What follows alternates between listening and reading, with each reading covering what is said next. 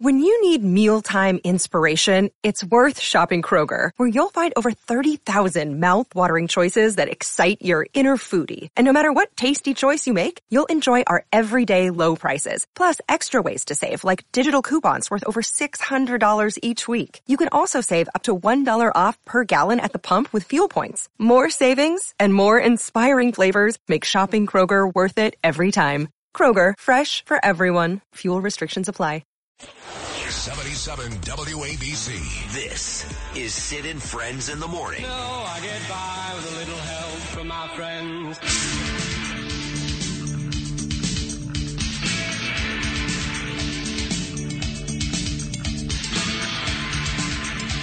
I like that guy, Josh Fox. Good guy. He killed. All right, what's 9:46? The show's almost over. People get so upset because we're gone until Monday at 6. So they do a best of show, I think, on the weekend, which gets like a 13 or 14. Yeah, it's the top-rated show on the weekend. So. Not even close. Not even close. Like a 14. People just want to hear you, bro. Yeah. No. It's not just me. Oh, okay. I mean, it is, but I have to say it to sound like a dick. Like Elvis Duran, he's like, well, without Gandhi and Danielle and, I mean, without Noam and Filippi and you and Lewis, the show would not be bad. I'm not going on a hunger strike anytime soon, like Gandhi is. So it's not the same Gandhi, moron. Oh, damn it. Okay. God, not Mahatma Gandhi. Oh, that's who I thought you meant. Gandhi. You're funny. What? Lewis had a particularly great week, I got to say. Not that you're not great. I told you, Justin, you've matured. You say it more than enough. I can't believe what a good producer you've become. I can't believe it. I can't believe it either. Yeah, because I really thought you sucked for a while there. Yeah. Noam's always been the best newsman in New York. He's a guy's great at his job. He's just great. Whether he's doing serious news or Noam's Nuggets, he's great. He's great. But Lewis, if I was going to have sex with a man again, and it was only once. And it was with me. Oh, it was with you? That's right. Nah, maybe twice then, fine. Sorry, no. I didn't say that. Bernard watched. Yeah, that's right. Yeah. No, he may have jumped in, Bernard, actually. No, okay. I wasn't there, so I don't know. Well, first he yelled, cut 16. That's the wrong cut, Louie.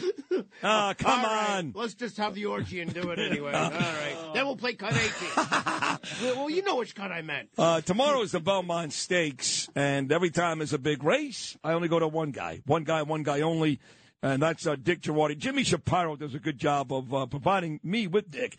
But Dick has been the voice of the Derby, the Preakness, the Belmont Stakes for the better part of 4 decades. And I like him as a guy. He's a good guy. Well, here he is, my friend Dick Jerardi, one day ahead of about 100,000 showing up at the Belmont Stakes. Good morning, Dick. Good morning, Sid. How are you? I'm great. The real story here has not been about the race because, as you and I talked about, there is no chance for a Triple Crown winner. With the air quality being so bad here in New York that the skies were actually orange 2 days ago, and the air quality meter hit 480 when 300 or more is a natural disaster. The thought was they're not going to race tomorrow. Bad for the horses, bad for the humans. Are we past that conversation?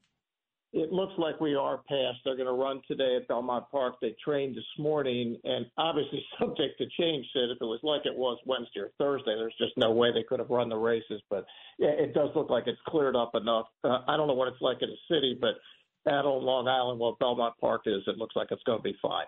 Yeah, right now in the city it's sunny, and there's a little bit of a haze. We just don't know if the haze is right. We don't know what the hell it is, if it's really haze, if it's still the smoke from the fires. But I got to tell you, Dick, I like horse racing. I do, and I'm honest with you. I'm not Hank Goldberg or Mike Francesa. God rest Hank's soul.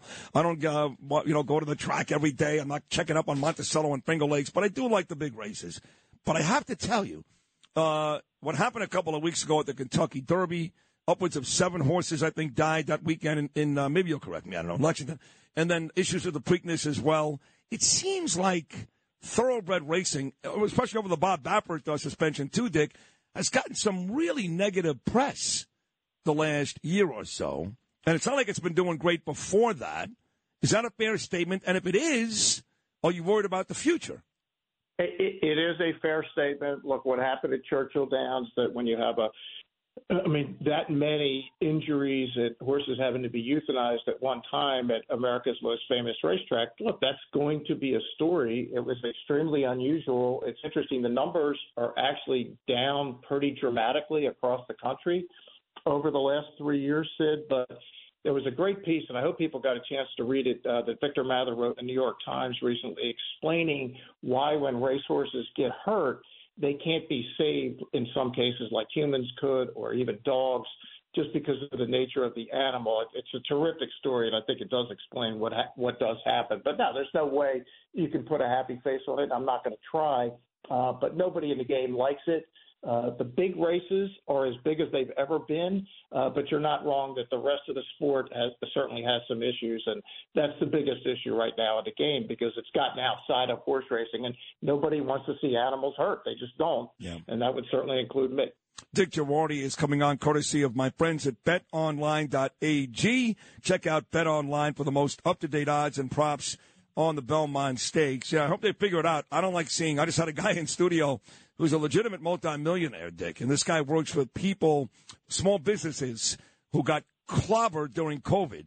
And he's got a program out there that is getting these people tons and tons of money, but he's also an animal lover. So he gives tons of money to shelters down in South Florida, and he's trying to have the horses from Central Park removed because he thinks what they do to them is awful. He wouldn't really answer my question about horse racing necessarily, but he doesn't even like what they do to the horses in Central Park. So there seems to be this really big push to end the horse issue.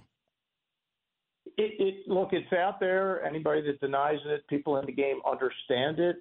Again, the numbers, and nobody wants to hear it, but the numbers are down pretty dramatically the last 3 years because of much better protocols. If you remember Forte, the Derby favorite, he got scratched the morning of the race. That would not have happened 5 years ago, Sid. That horse would have been allowed to race. Well, let me tell you something. I'm glad you brought up Forte because that horse is owned, as you know, Dick, by my dear friend Vinny Viola, who also owns the Florida Panthers. And that horse stepped on a pebble. He texted me at 9:30 in the morning, and he was crying. He was like, "I've waited all my life for this. I got the best horse in the race. I can win." He said, "But I will not." This is Vinny. I will not sacrifice the health of my horse for this race. It ain't going to happen. Right back to Vinny Viola. Yeah, no question. And, Mike Rapoli is the other part owner. Yes. Everybody knows Mike up in New York, pretty vitamin water, and, they've done well. But, yeah, I think they're more interested in the welfare of their horse. They're not going to run their horse if there's any kind of a problem. And, of course, Forte is going to run tomorrow. But the pre-race exams are much more scrutiny for the again, what happened at Churchill Downs was very unusual that many horses in that little bit of time. But you know what they did, Sid? They actually have closed the meet at Churchill Downs because they couldn't come up with an explanation and moved their meet to Ellis Park out in western Kentucky. Wow. Because nobody could explain why it happened. Interesting. So they finally just said, well, wait a second. We don't know why it's happening. We just know it's happening. We got to stop this. So that's what they did. That's interesting. So tell me, you just told everybody that may not know this because, again, there's not a Triple Crown at stake here, and maybe they're going to go to the Belmont or certainly bet it, but not following it closely, that Forte, the overwhelming favorite, Vinny's horse and Mike's horse, to win the Kentucky Derby, has not raced the first two legs, but I believe is the 6th horse tomorrow, and the morning odds, I think, are 9-4, so once again, a prohibitive favorite. So how cool will it be for folks to watch this horse? How good is this horse? He's easily the most accomplished horse in the race. It's not even close. I mean, he won 4 Grade 1s. He's a 2-year-old champ. And, he won the Florida Derby in the Fountain of Youth at Gulfstream. And who did he beat in those races? He beat Mage, who eventually won the Kentucky Derby. So there's no doubt about that. The issue, Sid, with Forte is he hasn't raced since April 1st. It wasn't by design, obviously. They wanted to run him in the Derby. They would have run him in the Preakness, but he had to be on a 14-day vets list. So he hasn't run in 10 weeks. This would be unprecedented for a horse to win the Belmont Stakes at 1.5 miles off that kind of layoff. Todd Pletcher is one of the best to ever do this as a trainer. If he finds a way to win this race with Forte, and he's really good at winning the Belmont, this is going to be an all-timer. And by the way, Mage, of course, not running tomorrow. Joan Antonucci, I think I said that correctly, female trainer. She's aiming for history tomorrow, yes? Yeah, Arcangelo, trying to be the first female trainer to win any Triple Crown race and won the Peter Pan Stakes at Belmont, which is the big local prep looked pretty good doing it back on the 13th of May. So coming back after 4 weeks, and Pletcher, we mentioned him with Forte. He actually has the horse I like the most in the race, Tapit Trice, the 2. Ran in the Derby, ran okay. Did not go in the Preakness. Son of Tapit. These Tapits win the Belmont Stakes like all the time, so I think Tapit Trice has a lot going for him in the race. And Sid, you'll love this. One of my favorite bets of the weekend. It's on betonline.ag. It's one of the prop bets. Il Miracolo is the 5. He's 50-1 to win the race, but he's 2-1 to finish last. He's going to finish last. Take the 2-1. I love that. Take Il Miracolo at 2-1 to finish last.